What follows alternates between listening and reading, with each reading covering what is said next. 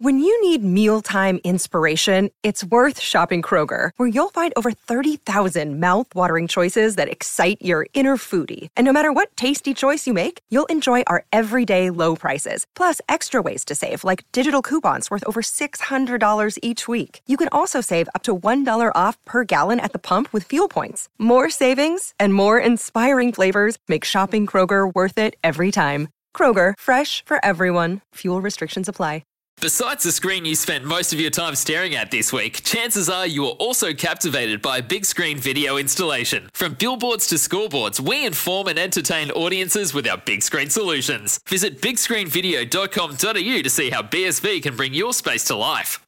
Hi, it's Brett Phillips here, host of The First Serve, and thank you for downloading the latest edition of In the Huddle, one of our podcast offerings here at The First Serve. You can get your weekly live tennis fix with our show every Monday night on the SCN Radio Network at 7 p.m. Eastern. All the broadcast details of where you can listen can be found at thefirstserve.com.au.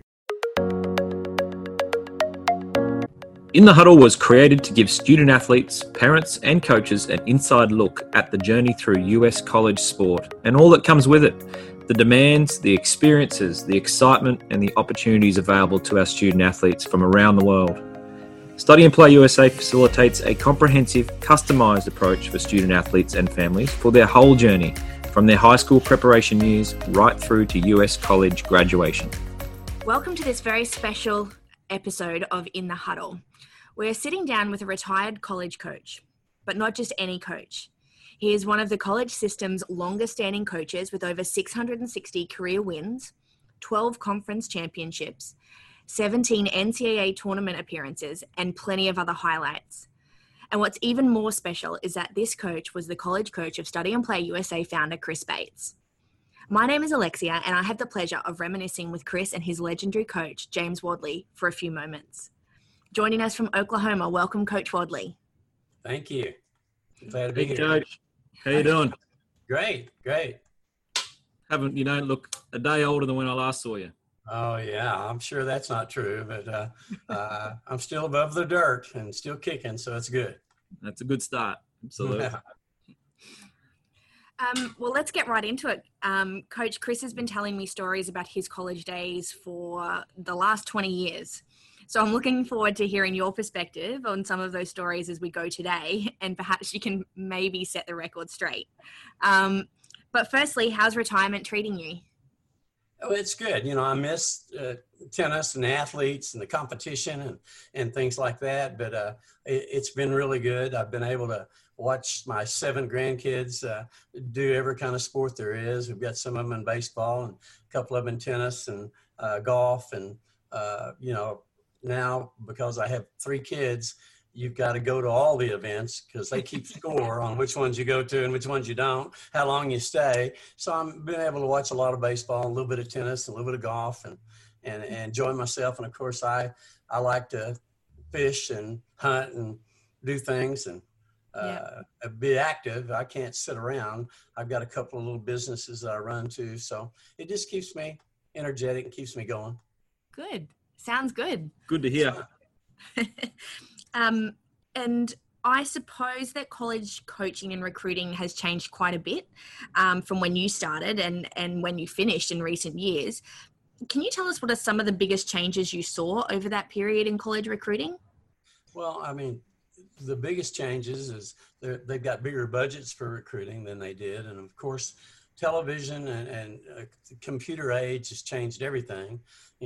When Chris came, I probably showed him pictures of some other facilities, my facilities. Now they can get on the computer and see exactly what you have, and that's kind of depressing. Showing the porta potties at Oklahoma State wasn't a good thing. So those are the days. That's changed, and then I told them I was building a new facility every year too, which didn't quite happen sometimes. So you have to be a little bit more truthful in recruiting today than you did before. And it's worldwide recruiting. You can't go. Everybody finds out about good players. It's harder to find good players that don't know the difference between UCLA and Oklahoma State. They know it's a college program that's going to let them come and get an education and play the sport they love.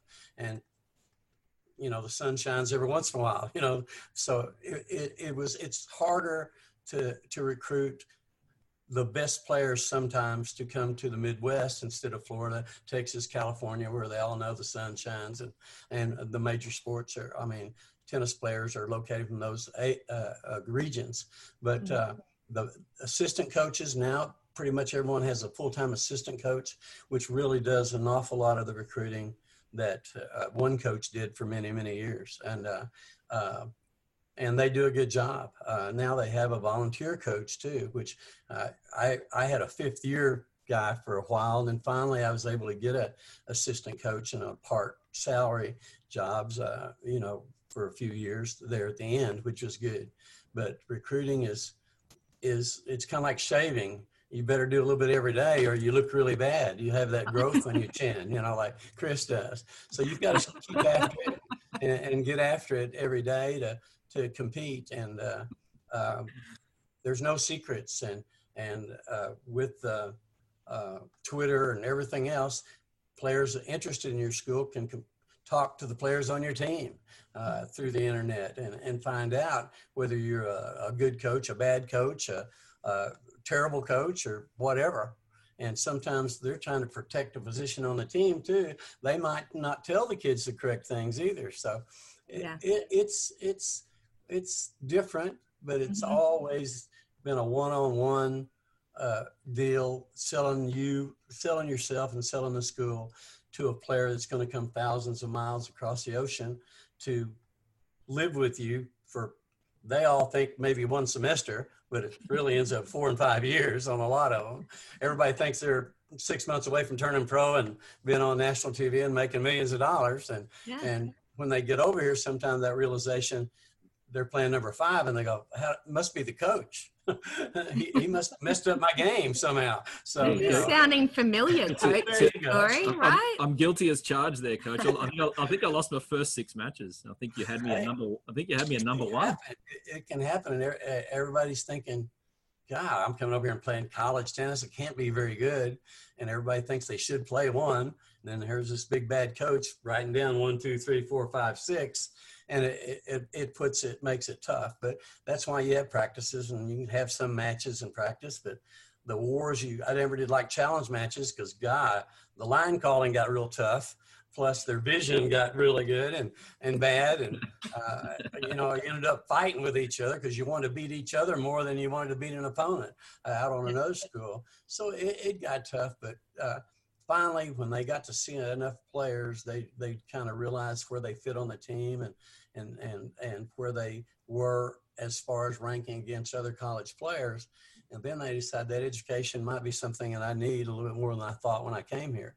And that usually works out. And I've had a lot of players that played for me. I always told them back when Chris played, if you play for me for 4 years, you can guarantee you can make more than an accountant graduating from Oklahoma State the first year as a teaching pro somewhere, because you'll be the best player in town.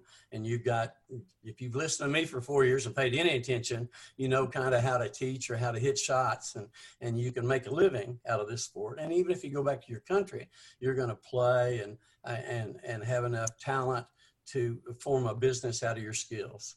And that worked really well for a lot of people that came over. Now, some people didn't last the whole 4 years, and some people just didn't want the education and went back home. But an awful lot of them stayed and got their degree here, and a lot of them stayed in the United States, and a lot of them went home. It just depends on what happens to everybody. Some of them meet that girl over here that kind of entices them to stay in the United States, and some girls that come over meet guys too, but a lot of them take them back or go to Australia and find that beautiful Australian girl over there too to make their life great. So it's just well said, Coach. Well said. Well said. And it's just it's the same, but it's different. It's on a bigger scale, and coaches are making a lot more now, so the pressure is a lot more. I think the first few years, our athletic director didn't know when our season was and whether we won or not, but now ADs know because they're paying a coach $200,000, $250,000, $500,000 at a few schools around the country. So you know about tennis anymore, and there's pressure on those coaches to be successful. Serious business. It makes it different. It makes a difference. A big Yeah. difference. I didn't have a lot of pressure on me. I put a lot of pressure on me, and I put some on the players too, because it was their team and everything there. And it was their responsibility to play the best they could every time they went on the court. And I got unhappy with players that didn't give their all, or gave up, or didn't hustle, or just played stupid sometimes. But I realized that it takes a while to get to where you don't play stupid. I did. I played stupid too, and finally to learn a little bit more about the game and try to take the mistakes out. And you can't hit a running forehand left-handed across court at a severe angle, things like that all the time. You got to hit it back down the middle and give the other guy a chance to miss. And you've got to play with a partner, and you can't roll your eyes and when they miss a shot and things like that. But I was really fortunate with Australians, because they're traditionally good team guys. Even though it's an individual sport to a great deal, they were a little more team oriented than some other countries that I've had players. And they also like doubles, which a lot of the other foreign players don't like doubles very much. But the Australians really did play, and they served and volleyed more than other people, which made doubles better for them. And since I was a doubles player, I did better in doubles than I did in singles. We played a lot of doubles, and we practiced a lot of doubles while they were over here too.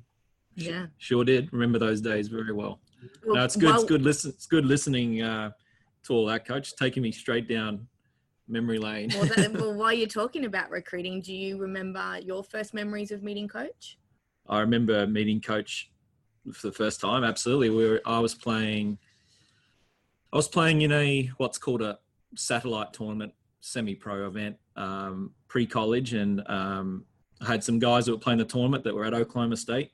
And they mentioned that the coach was coming to watch, and he might come and have a watch of my match. So I remember I played pretty well, actually. So I qualified for the main draw, and then I just remember Coach talking to me after the match. He didn't draw a breath for about 20 minutes, talking about my game and what I could work on, and it was good. I enjoyed that, and then we had lunch with the team and did all those types of things, and it just probably just went from there. But I do remember meeting Coach. He's very much the way he is right now. So very, very got a lot to say. But it's for someone who's been around and already at that point.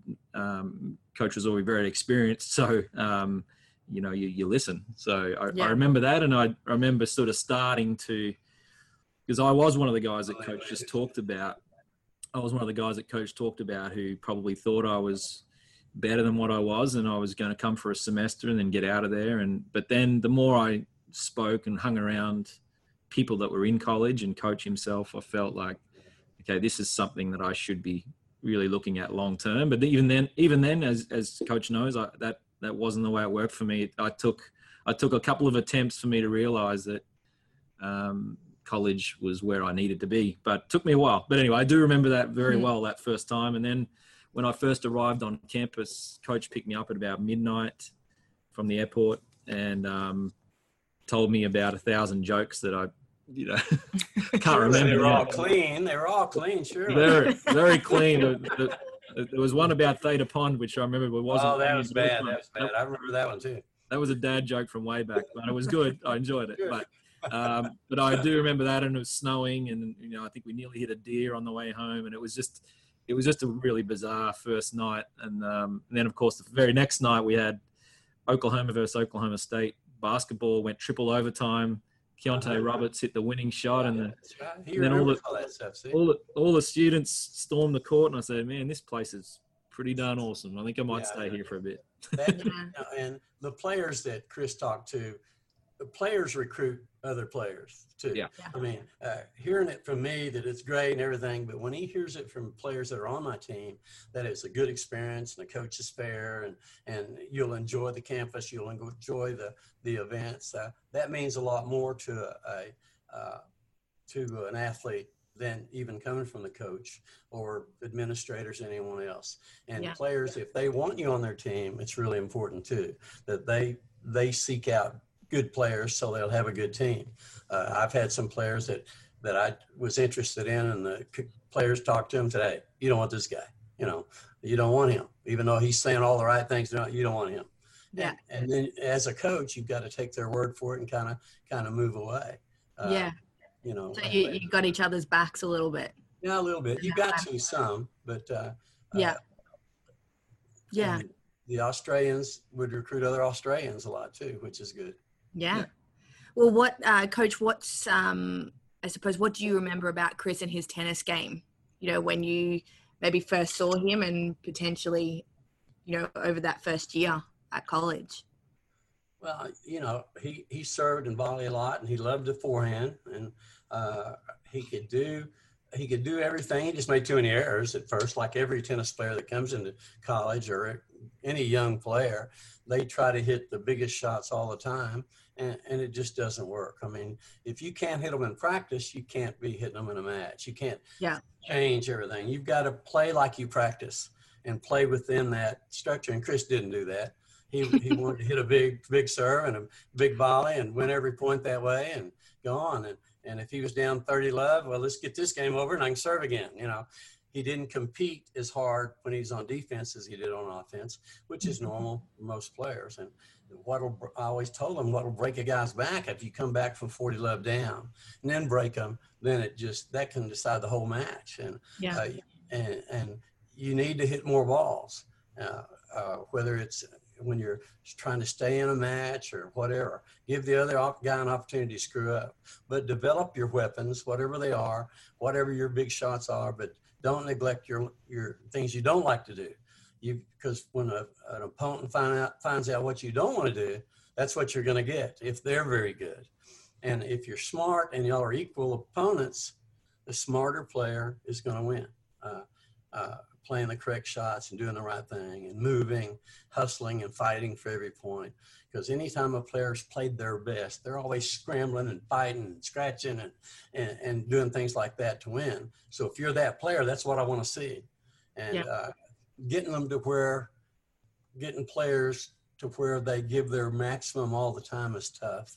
Because tennis is so stressful, every point, everything. It's not like you get to take off like you do in soccer and some other sports. You can kind of float over in the background. In tennis, it's every point. You're right there and people are watching and you've got to perform. And when you're stupid, you look stupid. But when you're good, you look good. And you've got to try to look good more than you look stupid, So, but Chris was young and growing. And I obviously got to see the talent there. He had good hands. He had good eyes. He was quick. I love lefties because they're always fun.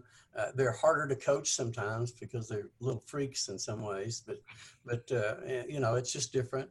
But I enjoyed lefties a lot. And Chris he had a lot of pride. He didn't like to lose. And that's what a coach really respects that in players. And, he wasn't 6'4" and have a monster serve and just overwhelm people. Yeah. He was good at everything. He didn't have any distinct weaknesses. Of course, in his book that he wrote, he said the only thing I looked at was his serve, which I could swear his backhand volley was a little shaky at first, and I just worked on all those volleys. Approach shots were a little weak, and I didn't have enough room in the book. Short, and typical things that most players come into college with. Chris had. So. Yeah, I didn't have enough room in my book to talk about all my. There you go. I understand. I thought, that was the only thing wrong. Chris must have been better than I thought. Serve, Now, this is the banter that he tells me about in all of his stories between you two. Well, and Chris always had a good personality, which, makes life a lot easier for coaches and teammates and everything else. He had a quick smile and everything else. And he tried to be a good example when he got a little bit older for the other players too, and help them when he could. And that's what tennis is all about. And that's what's special about it. You develop a bond and where you won or lost and you're over there, cheering for the other guys that are on the team, trying to win the match and everything like that. And then you get a little team loyalty and a team pride going. And Chris is really good with that.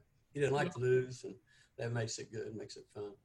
Yeah, our son is exactly the same. Doesn't like to lose. So I've got two of them in the house, Coach. So you can feel sorry for me. Good.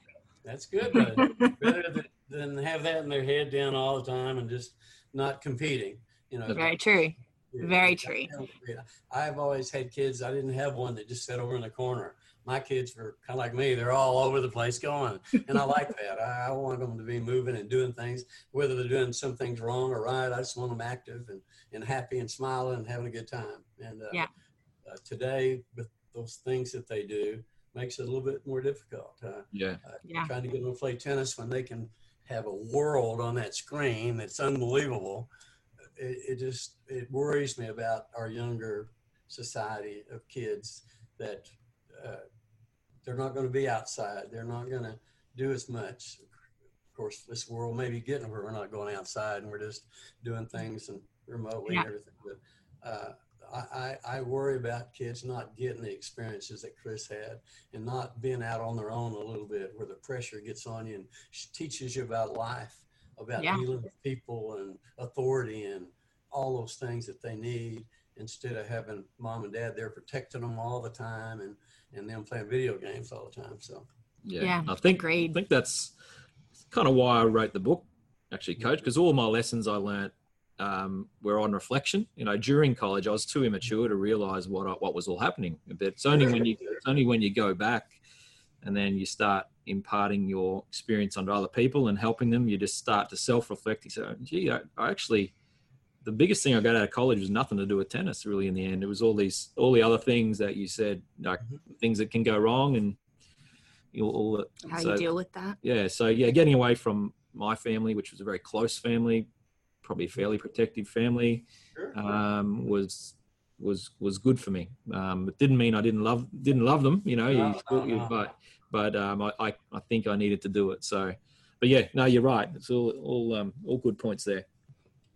Back then you couldn't talk to them like you can today either. I mean, you can communicate so much better with relatives and family, and now with all the tennis, people can watch the matches in Australia, and it's amazing how nice those things are now. Where Chris, he'd get a phone call once a week or every couple of weeks, and it was expensive, and he was trying to eat out of a cereal box in the summer most of the time, trying to survive, but it's a lot better for kids today, because with Zoom now, it's even better than it was before. So they can communicate a lot better. Students that come to Australia, they don't from Australia to the United States to play tennis or any sport. They're not so far away from home that Chris was further away from home at the time. Now they can still get that security and still gripe about the coach to their parents a little bit, at home. It's always the coach's fault. When you win, it's the players. When you lose, it's the coach. And that's part of it, and that's fine. My first semester, Coach, it was all your fault. It was the wind. It was the courts. It was everything. And anything but me. I said at one time I made a list of about 100 things, and I gave them to all the players. Like, it's the wind. Well, you were on my case yesterday. Just all excuses you have. And I said, just tell me a number. You don't have to say all of it. Just say 14, a little 26, a little 19. That made it a lot easier, because the excuses are everywhere. They're easy to find. If you want them, they're there. So I made it a little bit easier for them. They got a big laugh out of that, I think. Yeah. Do you find that gets less the longer they're in college? Do you think that's, strong in a freshman, and then as they progress, they start to learn that, there's more things, it's more things to it, I suppose? Well, it has good and bad, because it kind of messes with their dreams. Players come over here and they honestly expect to really blossom, because they're growing older, to be on the pro tour and making a lot of money. And when you come over here, and if you're beating practice and matches, and that kind of destroys a little bit of that. And then they've got to start looking to see, hey, wait a minute, if I don't have tennis, if I'm not going to make millions, I better figure out something else I'm going to be able to do, get a business degree or accounting or engineering. Anything that you want is here. If you want it, it's right there. But it takes work and discipline, just the same way it does tennis. But if you manage your social life, you can get the best of all the worlds. You can have a good social life, fun, do things. You can get great academics, as good as you want, and then you can have good tennis too. If you manage your time well and put your priorities straight, you can really have a full life of everything. But if you don't, if you leave one of them out, then it gets a little bit more tenuous and tougher. So I try to get the players to do it all. And that doesn't mean go out drinking and partying and all the time like that, because if you do any one of them over, I've had guys, I said, God, you guys are spending too much time in the classroom. you're studying way too much. We lost this match. What's the deal? You know, Yeah. they laugh, some of them. But, Yeah. you know, I said, what are you here for? To get an education? You know, but you know, you want them to not overload on any one of the three. And if they're going to overload on them, it probably better be the education part.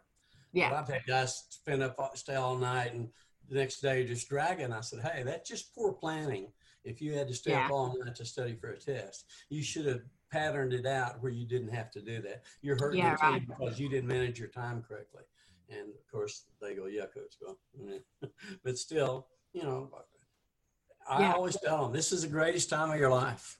You're 18 to 22. Gee, this is as good as it gets. You get to get an education, have campus life, and play tennis, and go to states and places that you would never go, and all paid for.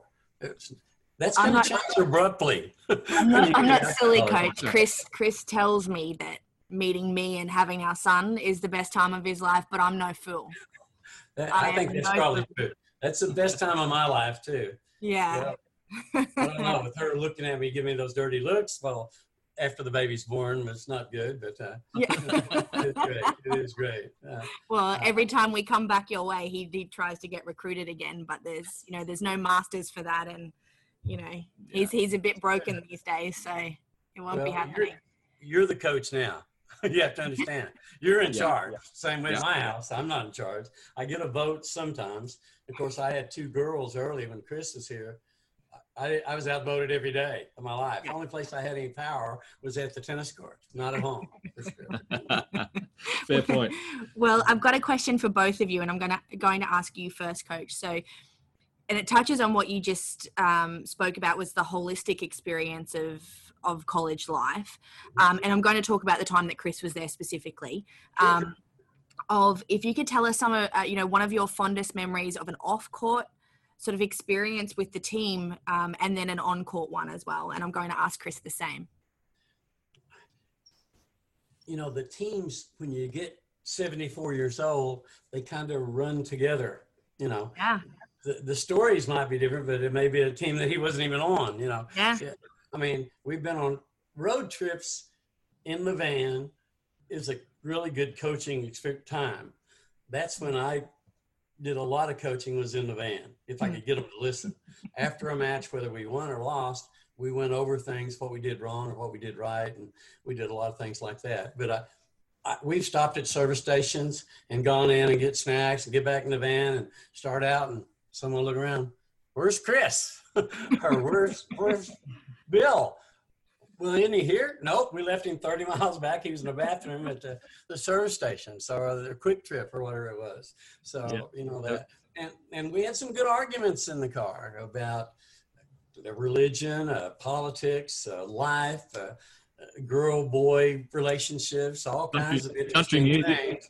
Country music, there was a lot of debate about that. When we lost, I'd turn that sucker up pretty loud and made them listen to it too, on the way home. So a lot of things like that. And you had guys that didn't get along sometimes.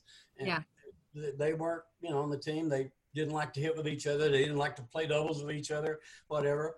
And I always told them, I want to put out little fires. When it gets real big fires, I don't have the skills maybe to take care of it, but I want to take care of it when it's small, where we can talk it out and work it out and, make it where it'll go away if we can. And we've had some of those in the van, and where the whole team would kind of, old lazy butt over there is letting us down, or, he's staying out too late. Or you come together and kind of iron some things out. And it's not fun sometimes. It's a critical time, because players will be more critical of each other than I will be of them sometimes. So, but we've had some interesting road trips, and staying in hotels are a little shaky at the time. We've had a few of those, and La Cockroachin, we called them La Cockroachin every once in a while. And we ran out of gas a few times, not many, but a few. The windshield wipers wouldn't work in a rainstorm, and I'm out there doing this. We've been around the roads a few times. So I've put more van miles on than any coach in the history of Oklahoma State. Oh, no doubt. We drove the van to practice 3 or 4 times a week during the winter. We drove to most of our matches. All was the longest trip we had with you, Chris? Did we go to Corpus? In the van. Corpus was a van trip. So it's about 8-9 hours. Oh, it's learning. That's 14, probably 14. Yeah, there you go. Hours. Yeah, that was awesome. No, we loaded up on some Jim Carrey funny videos and movies, and then the rest of the trip we were listening to your country music or something. So, well, now they charter buses now for the teams to go.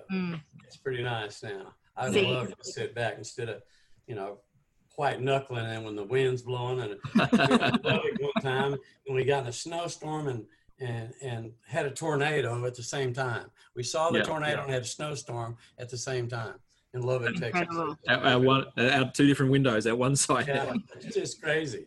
You know, Chris pulls with some of our student athletes that we work with, back in my day, he's at that age now where he can say the back in my day. And it's to do with those road trips. He talks about, a couple of years back when we came and visited you and saw the new facilities. That's when he talks now of, well, back in my day, in the winter, we had to drive an hour and a half to practice every night. There were no indoor courts. 6 or 7 days a week. That's it. And he talks of it as the best time. Because we had no choice. We went when the weather's bad, and the AD didn't know how bad it was. Thank goodness. He probably wouldn't have let us go. And then we just couldn't do well if you're not practicing. So it was interesting. But, you had 8 guys, usually 7 or 8 guys, sometimes 6, depends on injuries and everything. But they're in close quarters all the time. So they had to learn to live with each other and the coach yelling at them and saying things to them maybe that, they never heard from any other coach before, being critical of you. And no one likes that. And sometimes I might have been a little bit colorful with some comments that I made that I wouldn't be able to get away with today if I was still coaching. But I enjoyed it all. I think it's all part of getting out of your comfort zone, to be honest. But at the time, you're right. I didn't like it, but it was, you often don't like what's good for you sometimes. So, I certainly look back on it. But I just got to see Chris coaching now. Sometime, I know he's coached a lot. I'd like to see him talking to some of those players sometimes and correcting things, and then we'll give him that look and stuff. It's interesting. No, I've definitely been on the other side, and then again, that further respect for coaches that I've had in the past, because you just it's a tough. It's not easy. Very rewarding, but it's. I always loved it when their face lit up when they did something correctly and that ball went just like they wanted it to, and they actually changed something in a grip or a backswing or follow through or something and made them better. And boy, they just glowed for a little bit. That's what was great about coaching. Yeah, absolutely. Then they forgot how it happened. They did it all on their own, of course. I didn't help them at all. They did it all by themselves, but that's what it is, like Chris, Stop it. The best. Well, I'm now going to turn it on Chris and say, what are some of your best memories on and off the court from your time at OSU? Well, I think, obviously the on-court, we were lucky. My roommate was the best player in America in singles and doubles. So Pavel Kudinac from Czech Republic, great guy as well. And we had a team of Aussies who had all been at college for a while. So I was the youngest on the team. And we had a lot of good wins. But my best memory was after those guys left, and I was probably one of the senior guys on the team. We went to Seattle, coach, and knocked off Tennessee. Yeah, that was a big win. They were 2 in the country. That's right. Still today, that's the biggest upset in indoor men's tennis at the National Indoor. A 15 seed beating a number 2 seed. It's never happened since then. So that was pretty good. That was a very good memory, and especially because a lot of the opposition were from the home country as well, including the coach. So it was a rival that was transported across the Pacific Ocean. That one, but it was that was the best memory on court. But I've got to tell you a very funny story. You may not remember this, coach, but I think I might have put it in the book. You probably read it, but it was we were playing Cal Berkeley in the for the right to get into the Sweet 16, I think, of nationals in my second last year. Maybe it was my last year. Can't remember. But anyway, we lost and we didn't play well. But they were good. They were good too. They were very good. But my match, unfortunately, ended in a pretty bad way with having full body cramps. And anyway, the team we went to Subway for lunch afterwards, and I managed to ease the cramps down. But by the time I got into the Subway again, that the whole team had to lay me out across all the yellow tables of Subway and massage me and tipping salt and Gatorade down my throat.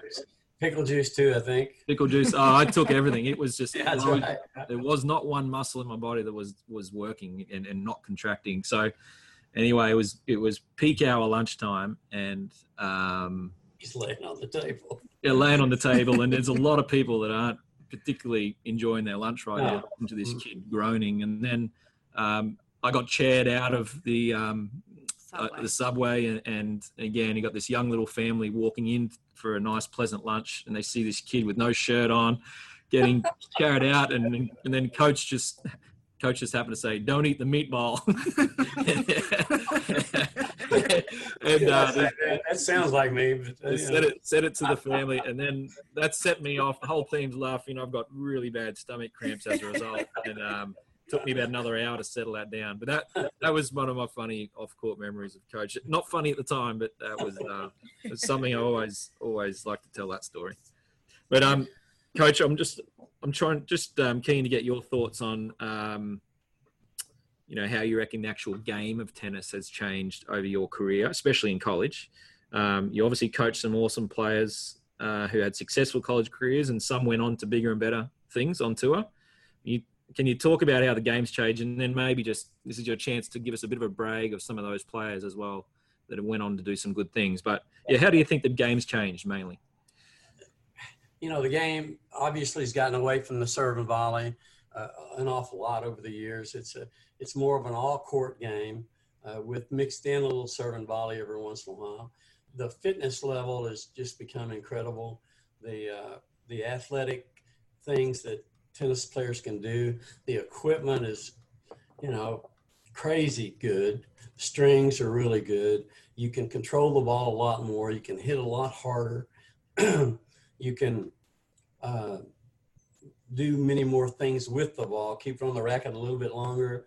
The serves, the velocity's really gotten up. The second serves are so much deeper than they ever were before. The depth of shots is so much greater. The balls hit this far from the baseline all the time. They don't hit the net hardly at all, the great players. They just don't. They take the net completely out of the game. They play down the middle a lot more than we did. We were always trying to go cross-court or down the line. The really good players will hit the ball down the middle enough so they don't give the other player angles like we did before. We didn't do that very much. We approached some down the middle. Of course, now people don't approach much. The approach shot is kind of a lost art. Underspin is a lost art too. Slice. They're used defensively more now. They're not used at all offensively. If you don't have a really good support group with the great food, the handlers, the coaches, and the travel partners, and the hitting partners, and all these things, it's really difficult. You can't just do it. I remember I was at the U.S. Open, and Sam Groff was sleeping on a roll-out bed on the floor of someone else's apartment. And he was a pretty good player, but financially it just gets really tough for those players that aren't just making it strong. You've got to be exceptional. And you can't just be exceptional at one shot anymore. Like Ivo Vinovic had a huge serve and he could survive. Now you can't survive with one shot. You've got to have the whole package to be able to have a lot of success. The balls have even changed. They wear out so quick. We used to open tennis balls and use them for a week and stuff, more. But now it's one day and they're big as a balloon, which I think is really bad. I don't know what stuff they put on it to make them go bad. It's kind of like razor blades. I've heard that they put chemicals on them to make them get rough. You could have one razor blade and shave for 10 years with technology, but they don't want that. They want it to break so you can get another one. So same way I think with tennis balls. And string has gotten really good. Of course, we used gut some a long time ago, and now no one uses gut. Well, some of the big time guys do, I guess, and they go through 6-7 rackets a match and stuff. It's just amazing. The cost has gone up. the travel costs have really gone up. The equipment costs have gone up. The lower players aren't getting much money to survive on, which I blame the Federers and Nadals and all that, and the public wants to see those guys. They don't want to see the guy that's just barely making it to the first round, which is sad, because to me the best matches at the U.S. Open and Wimbledon are those first round matches and those qualifying matches. I enjoy them more than watching. I wouldn't walk across the street to watch some of these guys play now. I mean, just but I'm a bit the same, Coach. I think day one in a major or the last day of qualifying, these are the guys playing for their lives. There you go. You love watching a desperate match. Whereas, as you say, full respect for those players. They're the best of all time, some of those guys. But I'm the same. I wouldn't, I've been around tennis a long time. I have no desire to go watch them play necessarily, and people will be surprised at that. But I just get more enjoyment out of watching the desperate guys. They always, guys come back to me and say, well, but the pressure's on those guys. I said, you got 60 million in the bank. There's no pressure. There's no pressure anywhere if you got 60 million in the bank. If you got 50 in the bank, you got to stay 3 more days. That's pressure down at the lower deals. Those guys, they win another title, yippee doo dah, but they don't ever have to worry about anything the rest of their life. The top 5 guys or 6 guys, but and that doesn't appeal to me as much. Even though Federer is such an unbelievable person to watch play. He's just amazing. And of course the tenacity and of Connors and playing with that racket. He may be the best player that ever played, playing with a badminton racket where everybody else is playing with other stuff. But I like to watch the gritty. I like to watch McEnroe because you never knew what the heck he was going to do. Absolutely. And he had a lot of pride in doubles and still played doubles, which I have a lot of respect for him in that way. Didn't have much respect for him in any other way because he's a jerk, and so was Connors. But they were total jerks. But people want to see total jerks sometimes. It's marketing. They don't want to see the Samprases that just do things right and just play good and going down the road. They want to see people blow up. And I remember I talked to McEnroe one time, and after he played at Wimbledon, and his deal where he knocked all the cups off of the table and called the umpire an idiot or something, or he said, it was a $10,000 fine and $10 million worth of publicity. And he was absolutely right. He said, I was on the front page, his sports page of every TV in the world, and it cost me $10,000. Yeah, it works, and that still works today. Sensationalism still works.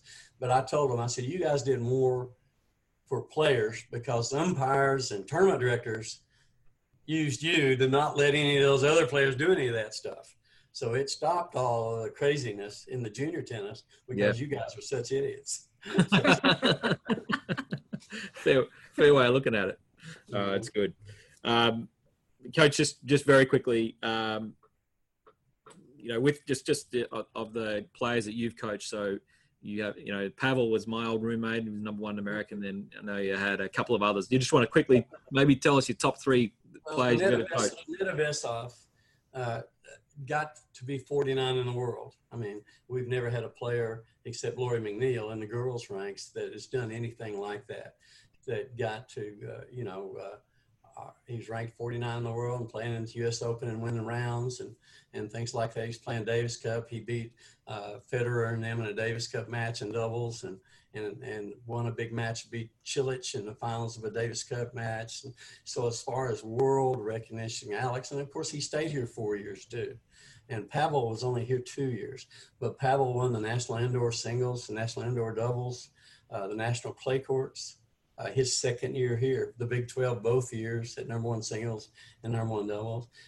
That year we were seated #1 in singles and doubles at the NCAA tournament. But Martin Dvorak, his doubles partner, had a rib that was bugging him and he just couldn't play, so he lost there. And then Pav was playing by John Roddick at Georgia in the quarterfinals. And Roddick, they were barking dogs and everything at Georgia. And we were just a side match with all the things going on, and Pav lost in a tight match to VCU 6-4 in the third, or he was the best player in the country. And those two stand out. I've had some other guys that did well. Mark Johnson, who won the Big 12, Big 8 every year. He was there. Peter Mallett, an Australian, won the Big 8, whatever position he played 8 times. Different things like that. And Chris, of course, is the best left-hander I ever had. Obviously. Yeah, I've got a good friend of mine, Graham Tams. I know he's probably want to have a shout out to you. So yeah, Graham was great. He was one of my first Australians. Well, Coach, we'd just like to, thank you for your time. It's been amazing to catch up with you, to have a little trip down memory lane.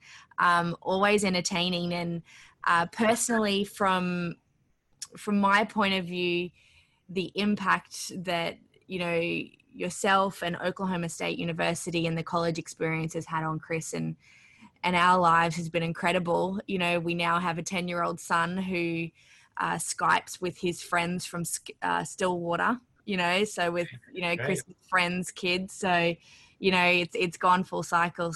So we look forward to catching up with you. Hopefully next time we're over there and, probably you're due down here too. That's good. Yeah. I want to thank Chris, helping making me be a better coach, and all the other Australians that have come over across the ocean to play for Oklahoma State and for me. I really appreciated it, and they were great players, and I really enjoyed every one of them.